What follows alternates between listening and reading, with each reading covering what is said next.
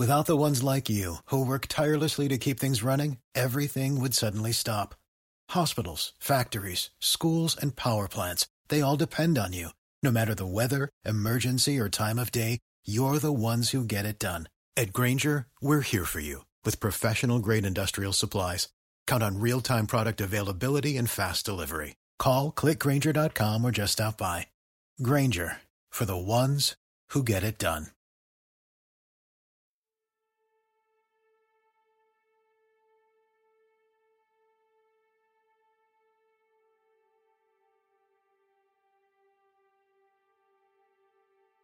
It was a different time. You have to keep reminding yourself of that in order to make sense of the terrible things that happened. During the 1960s, there was still this naive sense that bad things like this didn't occur. Not in broad daylight. And certainly not to little children. It was a real scorcher that day in South Australia near Adelaide. Thermometers read as high as 40 degrees Celsius, or 104 degrees Fahrenheit. It was January 26, 1966, Australia Day, and the three Beaumont children, Jane, Arna, and Grant, aged 9, 7, and 4, respectively, asked their mother Nancy if they could take the bus to Glenelg Beach unsupervised. Today, such actions might seem outright neglectful, but the children had made that 5-minute bus ride many times before without incident. Just the day before, for example, their father had dropped them off at the same beach before heading off on what was supposed to be a 3-day business trip to Snowton. And like I said, back then it was a different time. After everything that happened, and news broke out about the children's disappearance, a major paradigm shift spread all over Australia. Practically overnight, parents began keeping a more watchful eye on their children, and cast a more suspicious gaze on every stranger. But by then, it was far too late for the Beaumont children. During the 1950s, the suburbs of Adelaide were rated the best place in Australia to raise a family. It was here in Somerton Park that Grant Beaumont, went by Jim, settled with his young wife Nancy and started having kids of their own. Jim was a former serviceman turned traveling salesman. It was too hot to walk or ride their bicycles that day, so that morning around 10 a.m., Nancy gave Jane some change for bus fare that she tucked away in her off-white purse. The children were dressed in their swimsuits and shorts, and they carried beach towels with them. Jane was the oldest and therefore considered to be the responsible one. Nancy expected them to return home no later than 2 o'clock for lunch. So when the children didn't return by 2, she began to get worried. By 3 p.m., she was practically jumping out of her skin. It was around that time that Jim arrived home early, expecting to surprise the family. Nancy frantically explained the situation. Jim sped off in his car to the beach to look for the kids. When he didn't see them, he rushed back home to pick up Nancy, and the two of them began driving around the neighborhood looking for them. Nancy's initial thought was that the children drowned or met some other terrible accident. But that didn't make sense. Not in broad daylight, and certainly not on a crowded beach on a national holiday when there were scores of witnesses everywhere. That led Nancy toward a much more terrible realization. That if the children hadn't drowned, and certainly wouldn't have run off on their own, that could mean only one thing. Someone had taken them.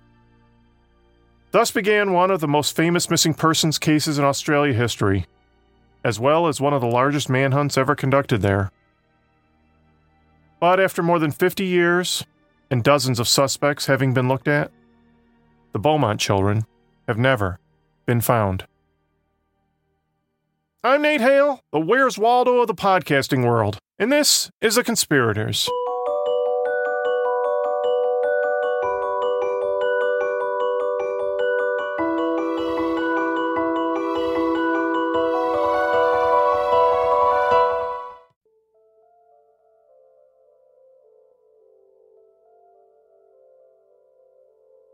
By 6 p.m. that evening, Jim and Nancy Beaumont had alerted the police that their children were missing. The police soon cordoned off the area and began searching the streets for Jane, Arna, and little Grant. assuming if they had wandered off they couldn't have gotten very far. Their initial belief was that the children had simply lost track of time and gotten lost. By nightfall, when they still hadn't found the children, they began sending out boats with spotlights to light up the coastal waters in case the children really had drowned after all. The local police department was relatively tiny and soon found themselves overwhelmed with what would turn out to be such a massive operation. At the time, the department only had one sergeant and 4 detectives, along with all their patrol officers. Hundreds of volunteers joined in the search.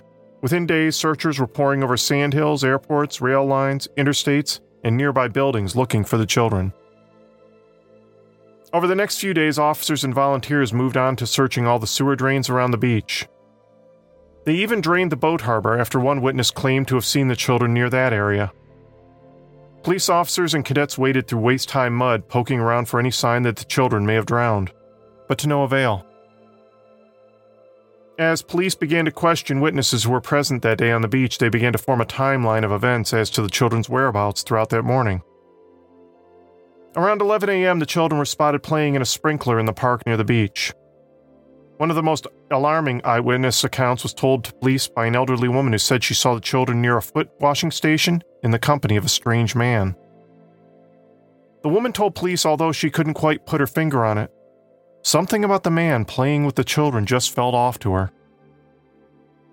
He was described as tall and blond with a narrow face. She estimated him to be in his mid-30s with a suntan complexion and a thin to athletic build. He was dressed only in Speedo swimming trunks. The children seemed comfortable around him, and one thing in particular that struck the elderly woman as odd was when the man actually helped the children get dressed. The man later reportedly approached a few other witnesses and asked if anyone had been around the children's belongings because some of their money was missing. The Beaumonts described their children, and Jane in particular, as shy, so that the idea that they would have been acting so comfortable around the stranger seems particularly out of character. Investigators theorized the children may have met the man before. This theory appears to be corroborated by an offhand statement Arna made to her mother on an earlier occasion that Jane had found a boyfriend down by the beach. Although Nancy didn't think much of it at the time, later on, though, it's all she could think about. Later that morning, the children were seen at nearby Wenzel's Bakery where they purchased some pasties and a meat pie. This was unusual too because the children paid for the food using a £1 note. The shopkeeper told investigators that the children informed her that the meat pie was, quote, for the man. The fact that the children even had the £1 note was significant as well, since they did not have it in their possession when they left home that morning. Nancy had given Jane 6 shillings and 6 pence, enough for bus fare. One theory that's often been put forth is that if a stranger managed to steal the children's bus fare out of Jane's purse, that would leave them particularly vulnerable to a seemingly kind stranger, who may have offered to give them a ride home, and perhaps even give them some money. Other eyewitness statements were a little more difficult to pin down. A postman claimed to have seen the children walking alone close to 3 p.m. along Jetty Road, headed away from the beach in the general direction of home. The children were reportedly holding hands and laughing as they strolled along the main street. Later, when the postman was questioned again, he realized he got his time wrong and actually saw the children walking along Jetty Road earlier in the day. Several months after the disappearance, a woman reported to police that on the night of the incident she had seen 2 girls and a boy entering a neighboring house that she believed to be empty. Later, she claimed she saw the boy walking alone down a lane when he was chased down and roughly caught by a strange man. Police were unable to get a proper explanation out of the woman why she didn't do something at the time she saw the boy being snatched, nor why she waited several months to report any of this to police. Over the following months, police had to track down more than 10,000 leads that poured into the department. The case gained international attention, eventually making its way to Europe, where it was brought to the attention of a famous psychic from the Netherlands named Gerard Coyset. The psychic was initially asked to give his impressions on what he believed happened to the children. He claimed to have used his psychic abilities to draw a detailed diagram of what he said was the path the children walked that morning, and told reporters that he believed the children had been buried alive. Coyset's story soon became a media sensation. He was then flown to Australia to continue his search in person. No one seemed to question the fact that the story he kept telling changed constantly and offered no significant new clues. Once in Adelaide, he led investigators all around town and eventually identified a warehouse within the vicinity of the beach. He led investigators inside to a particular spot in the newly poured concrete floor that he pointed at and said the children were buried there. Now, there was no evidence the children had ever been inside the warehouse, nor an explanation how they could have been buried beneath the warehouse's floor. But the psychic insisted, and the newspapers ate the story up. The property owners rightly balked at having their newly refurbished factory torn up. Police viewed Croiset's information as a big waste of time, but soon the property owners bowed to public pressure after $40,000 was raised to have the concrete floor torn apart. No trace of the children was found. Decades later, in 1996, the building would undergo demolition, during which the entire area was searched. Only no evidence of the Beaumont children was ever discovered. About 2 years after the disappearance, Jim and Nancy Beaumont received 2 letters that were purportedly written by Jane, in which she described meeting a man who had taken the children into care for them. Police compared the handwriting on the letters to samples of Jane's known handwriting and believed they might have been authentic.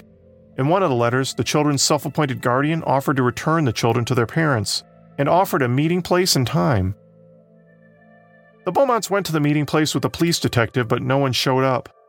Sometime later, a third letter arrived at the Beaumonts' home telling them that the man had planned on returning the children, but he'd become spooked when he saw Jim and Nance had disobeyed his orders and showed up accompanied by the police. Instead, the man told them he had decided he would keep the children after all. In 1992, new forensic examinations of the letters proved them to be a hoax. By then, fingerprint technology had improved and people were able to trace them to a then 41-year-old man who had been a teenager at the time. The man claimed to have written the letters as a joke. Because of the amount of time that had passed, police declined to charge him with a crime. In the years that followed, there were 2 other major abductions that many investigators have tied to the case of the Beaumont children. On August 25, 1973, 11-year-old Joanne Radcliffe was one of 13,000 spectators attending a football match at the Adelaide Oval with her parents. She was seated next to 4-year-old Kirsty Gordon, who was there in the care of her grandmother. Joanne's parents had taken her to the Adelaide Oval many times before, and she knew her way around. She soon became bored and began striking up a conversation with the 4-year-old. When the little girl said she had to go to the bathroom, Joanne offered to take her. The Ratcliffes had a few rules Joanne was expected to follow. Joanne was only allowed to go to the bathroom while the game was being played, and not during the last quarter, nor during any of the breaks, in order to avoid the massive crowds. The girls went to the bathroom early in the game and returned without incident, but the second time they left, during the third quarter, the children didn't return. Numerous witnesses would later identify a narrow-faced man around 40 wearing a brimmed hat and a tweed jacket who was seen in the company of the children. An assistant curator for the stadium later told police he witnessed the man and 2 young girls behind the grandstand trying to coax a kitten out from under a car. A 13-year-old boy who was working at the concession counter said he saw the man scoop up the younger girl and begin carrying her toward the southern gates, with Joanne frantically trying to catch up. Joanne reportedly began angrily tugging at the man's jacket and kicking at his shins before the man shouted at her and grabbed her by the arm, dragging her towards the gates. Other witnesses claimed to have seen the same incident and noticed the young girl crying, but everyone just assumed it was a family squabble and chose not to report it at the time.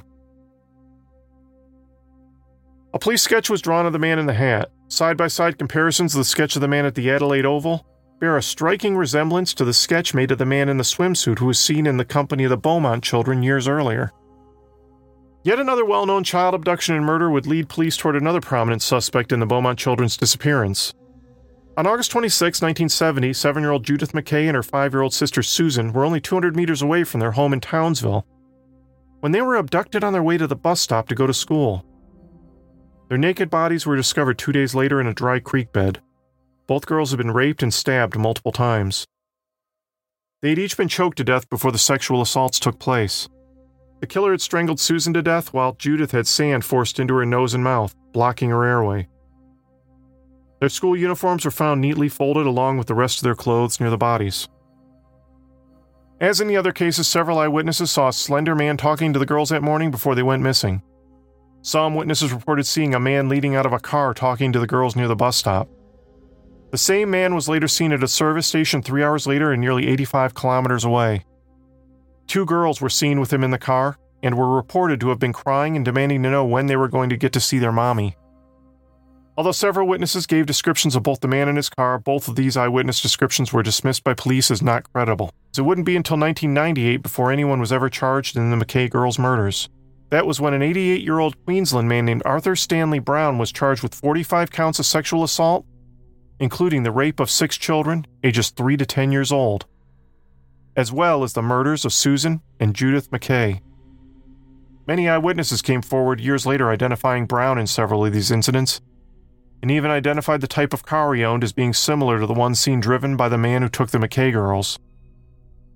Brown himself even confessed twice during the 1970s to a couple of acquaintances that he had killed the McKays, although he later disputed both confessions. But despite all this, during Brown's first trial, the jury was unable to reach a verdict. A second trial was later blocked after it was determined Brown was too senile to be tried again. He died in 2002. Brown would become listed as a major suspect in both the Beaumont children's disappearance and the abductions at the Adelaide Oval, largely because many people have noticed the similarity in his features to the eyewitness sketches of the suspect in both cases. Despite efforts by police to show that Brown was ever in Adelaide around the time of both abductions, no solid connection has ever been made. Another prominent suspect in the disappearance of the Beaumont children is Bevan Spencer Von Einem, who was sentenced to life imprisonment in 1984 for murdering a 15-year-old boy named Richard Kelvin. Von Einem was part of a close-knit group of a dozen men known as the Family that preyed on young boys during the 1970s and 80s. It's believed the Family may have been responsible for dozens of kidnappings, tortures, and sexual abuse of young boys throughout Adelaide. 4 of the 5 murders tied to the group remain unsolved to this day. Only Von Einem was ever charged with the murder of Richard Kelvin. Now, as gruesome and horrifying as the Family murders were, their MO doesn't quite fit with the abduction of the Beaumont children, mainly because all the victims the Family purportedly kidnapped were male and several years older than the Beaumont kids. What led police to initially tie Von Einem to the Beaumont children is that an informant identified only as Mr. B told investigators about an alleged conversation he had with Von Einem, in which the man reportedly boasted of abducting 3 children from a beach several years earlier. According to the informant, Von Einem said he took the children to, quote, perform beautiful surgery on them, and that he, quote, connected them up. One of the children supposedly died during the procedure, so Von Einem decided to murder the other 2 as well and later dumped all the bodies in the bushland south of Adelaide. Not only that, but Mr. B also testified that Von Einem was also the man who kidnapped the 2 children from the Adelaide Oval as well. But Mr. B proved to be an unreliable witness.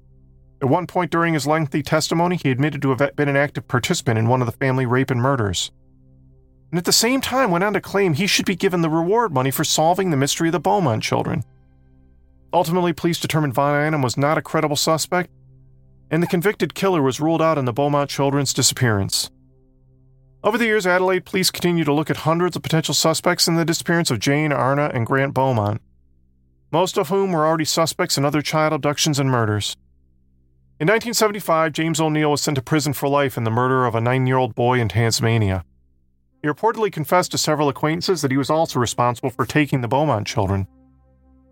In 2006, O'Neill lost an injunction in court attempting to stop the broadcast of a television documentary titled The Fisherman that attempted to link him to the Beaumont case. But once again, the evidence linking him to the Beaumonts is tenuous. Despite being repeatedly questioned about the Beaumont children, O'Neill refused to confess to police, and again, it's difficult to specifically place him in Adelaide at the time of the abduction, although it's said that his work in the opal industry did give him numerous opportunities to pass through Adelaide. The fact is, I could keep going down the list of potential suspects and explaining time and again how very little there is to tie them to the Beaumont children. Most of these were some very bad people convicted of doing terrible things to children. But it wouldn't be until the publication in 2013 of a book by Alan Whitaker and Stuart Mullins titled The Satin Man, who are considered to be 2 of the leading experts in the case, that perhaps the most credible suspect of all in the children's abduction would be brought to light. This was a man who had never been on the police's radar before. A man who may have been the proverbial wolf in sheep's clothing.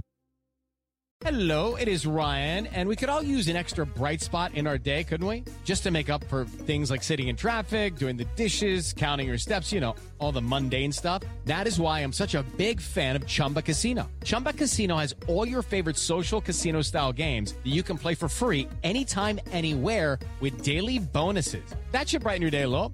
Actually, a lot. So sign up now at ChumbaCasino.com. That's ChumbaCasino.com. No purchase necessary. VGW Group. Void where prohibited by law. See terms and conditions. 18+. Before we continue, I want to tell you about this episode's sponsor, Buttercloth, the world's most comfortable shirt.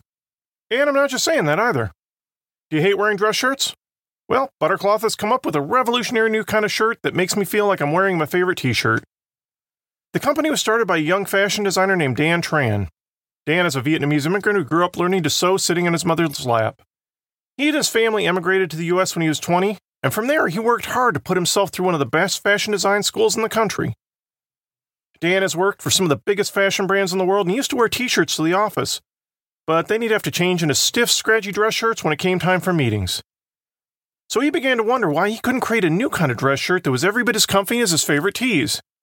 So Dan went and developed a revolutionary long fiber cotton that he called Buttercloth. This fabric was so revolutionary that it caught the attention of the TV show Shark Tank, where investor Robert Herjavec loved it so much he invested $250,000 in the company. After trying out several Buttercloth shirts recently, I have to say that was money well spent. These shirts are remarkably comfortable.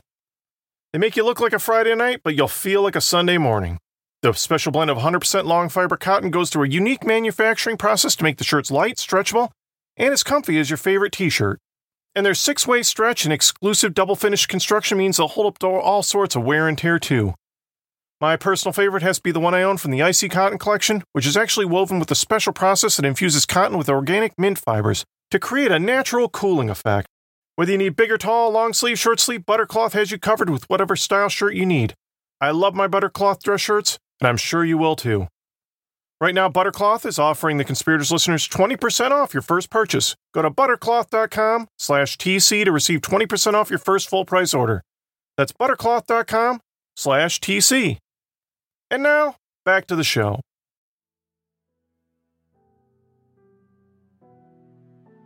For 40 years, the case of the missing Beaumont children just grew colder and colder. While interest never fully waned in Australia, and occasionally the story would be brought up in newspapers and television true crime documentaries, no new viable suspects ever appeared, which meant police remained no closer to ever finding out whatever happened to little Jane, Arna, and Grant. Then in 2006, a book was published titled The Searching for the Beaumont Children by Alan Whitaker and Stuart Mullins that many people describe as the most definitive book about the case yet. The publication of this book would lead the authors to be contacted by a woman who might have held the key to unlocking the mystery once and for all. One day, a woman named Angela Phipps called Stewart with new information about the case. She said her ex-husband Hayden saw a documentary about the Beaumont children, and he revealed to her that he thought his father had murdered the children. Now, at first, Alan and Stewart were skeptical. They had heard hundreds of such claims before and always came up empty. But when they went to speak to Hayden and began to follow up on his claims, a startling number of things he told them began to add up.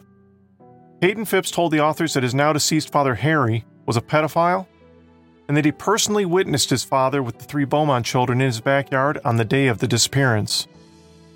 Not only that, but he also insisted the children's bodies were buried in the sand pit just outside his father's old factory. Harry Phipps died in February 2004, so there was no way to question him directly. But Stewart and Alan continued to investigate the stories told to them by Angela and Hayden, which would then lead to even further investigation by many police and private investigators as well. This would eventually cause the 2 authors to publish a follow-up book titled The Satin Man, in which they lay out the case that Hayden's father, Harry Phipps, was the man responsible for abducting and murdering the Beaumont children. Hayden told them a nightmarish story of growing up with his father who routinely molested him throughout his youth, until he finally grew old enough to fight the man off. Throughout their investigation, Harry Phipps was someone who never appeared on the police's radar. He was a respected and wealthy businessman in Adelaide. He also just happened to live within walking distance of Glenelg Beach, where the children vanished from. According to Hayden, although Harry put up a respectable public face, behind the scenes he was a complete monster. When Harry Phipps was a child himself, his mother allegedly raised him to be a girl. and even dressed him in satin dresses she made herself. As bizarre as it sounds, this would lead Harry to have a lifelong obsession with satin, an obsession which turned into sexual arousal whenever he wore the fabric. This odd fetish of his was something that was so well known to his family and inner circle, everyone instinctively knew never to wear the fabric around him. As Harry grew older, he became a successful businessman, purchasing the Castaloy factory in North Plimpton, not far from Glenelg. Over the years, Harry grew wealthier and more connected to politicians, the clergy, and other powerful businessmen. But through it all, dark rumors continued to swirl around Harry and his son. People noticed there was something not right about the two of them. There were rumors whispered about abuse.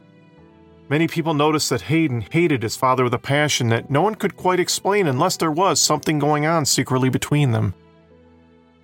Hayden would eventually confess to investigators all the terrifying details about his father's satin fetish and about the sexual abuse he suffered as a direct result.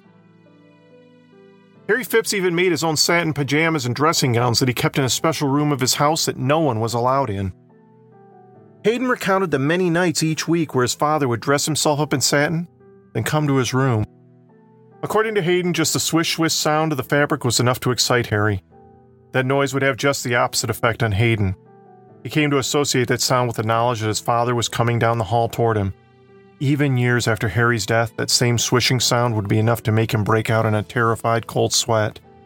Hayden said his father was a violent alcoholic behind the scenes who kept firearms all over the house and routinely threatened to kill any member of his family who crossed him.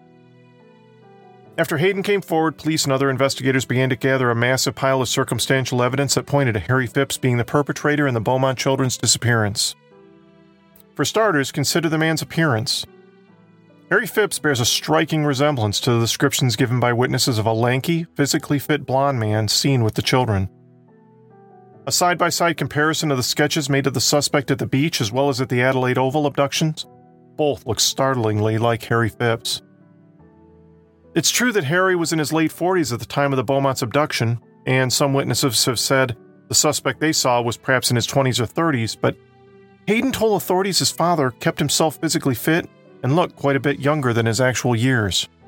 He was a respected businessman in the community, which was a far cry from what most people thought of as a potential pedophile. One thing about Harry's wealth that stands out, though, is the way he used to flaunt it by handing out £1 notes to Hayden and his friends to get them out of the house on weekends, so Harry could be alone with his satin collection. You may recall that someone gave the Beaumont children a £1 note that they used at a bakery the morning of their disappearance.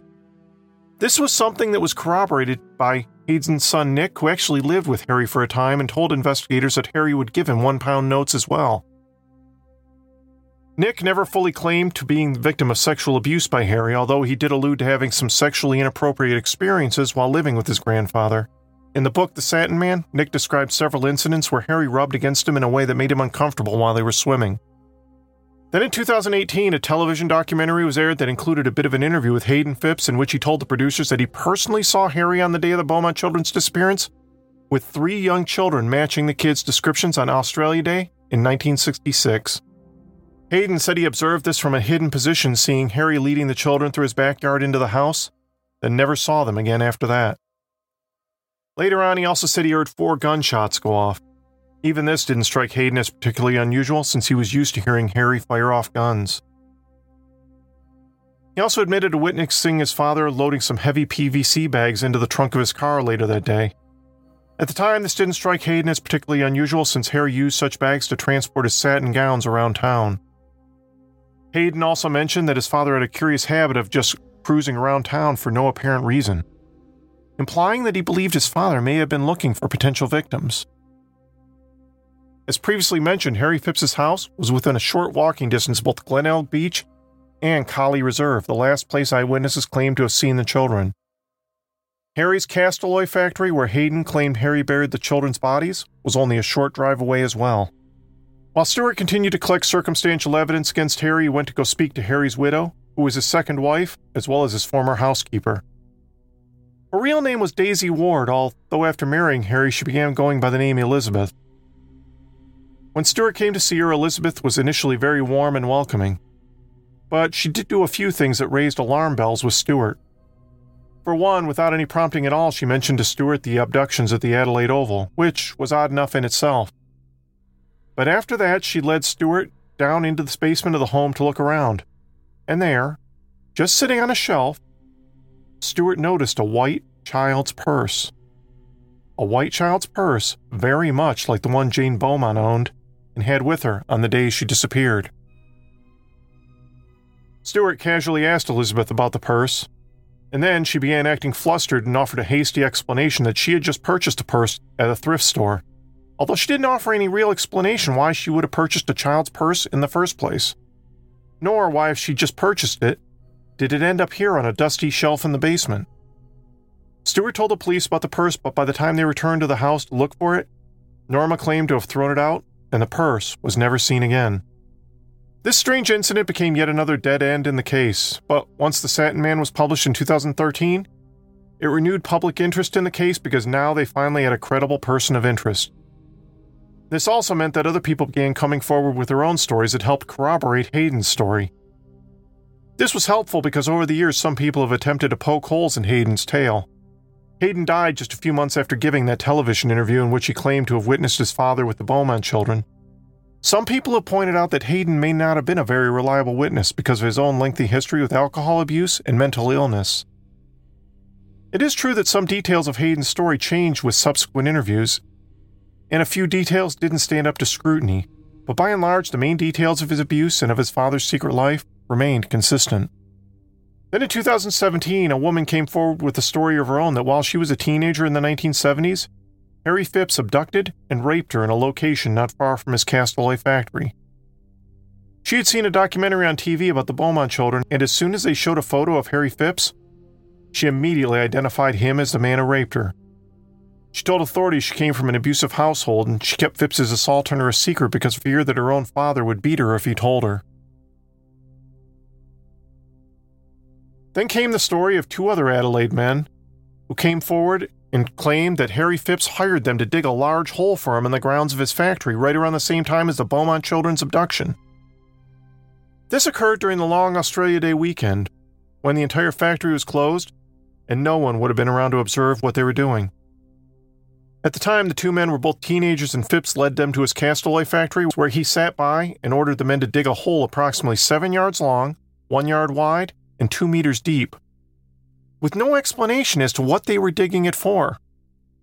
When the men were finally finished, Harry paid each of them with a £1 note and told them to get lost. The two men led an excavation crew to the location where they claimed to have dug the hole, but the excavators dug up the area and found nothing. Later on, though, the two men realized they had led everyone to the wrong place. After it was revealed that sometime after 1966, the gates of the property had changed and the entrance was in a different place than it had once been. Once again, the men led investigators to what they believed to be the right location. Ground-penetrating radar was used to scan the area, and they found what was described as some sort of anomaly. Police dug in that area as well, but eventually called off the search after finding nothing but animal bones. Even still, by that point, police were officially ready to call Harry Phipps a suspect. Despite that, there has still been no direct evidence outside of the witness testimony and many suspicious coincidences that suggest he may have been the person who abducted and murdered the Beaumont children. So, once more the case stands in a sort of state of limbo, waiting for the next piece of evidence to be discovered. Hayden and Angela Phipps are now both dead, so they can't be questioned anymore. For a few years, Nancy and Jim Beaumont continued living together in the same house in Adelaide in hope that one day their children might find their way home. But the strain of not knowing what happened to their kids grew too great for the couple, and eventually they divorced. Nancy Beaumont died in a nursing home in 2019 at age 92. At the time of this recording, Jim Beaumont is still alive and living in Adelaide. But the time is growing short for him to finally learn the truth about what happened to his 3 children, Jane, Arna, and Grant, so many years ago. The Conspirators is written and produced by me, Nate Hale, an entirely fictional identity. Thanks so much for listening. I have some new Patreon supporters to thank. Thank you to Kyle, Daniel, and Alyssa for signing up and helping support the show. And thanks to all my other Patreon supporters for helping us out as well. Just a reminder, the patrons of the show can get access to all sorts of nifty bonuses, including stickers, magnets, t-shirts, as well as access to our growing library of bonus mini-episodes. I also want to point out that we recently launched our brand new TeePublic merchandise store where you can get all sorts of great Conspirators merchandise with a bunch of different designs.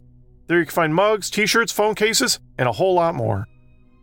If you're not on Patreon but still want to help us out, another great way you can do so is to subscribe, rate, and review us on Apple Podcasts. Each one of your ratings and reviews helps boost us in Apple's charts and spreads the word to more people. If you're not on Apple, not to worry, we're also available on many of your other favorite podcast apps. We also have a website, theconspiratorspodcast.com, where you can hear our entire back catalog of shows. Elsewhere, you can find us on Twitter, Facebook, and Instagram. Feel free to follow us or even drop us a line and let us know how we're doing. You can even email us at theconspiratorspodcast@gmail.com. Thanks again for listening, and I hope you'll be back next time.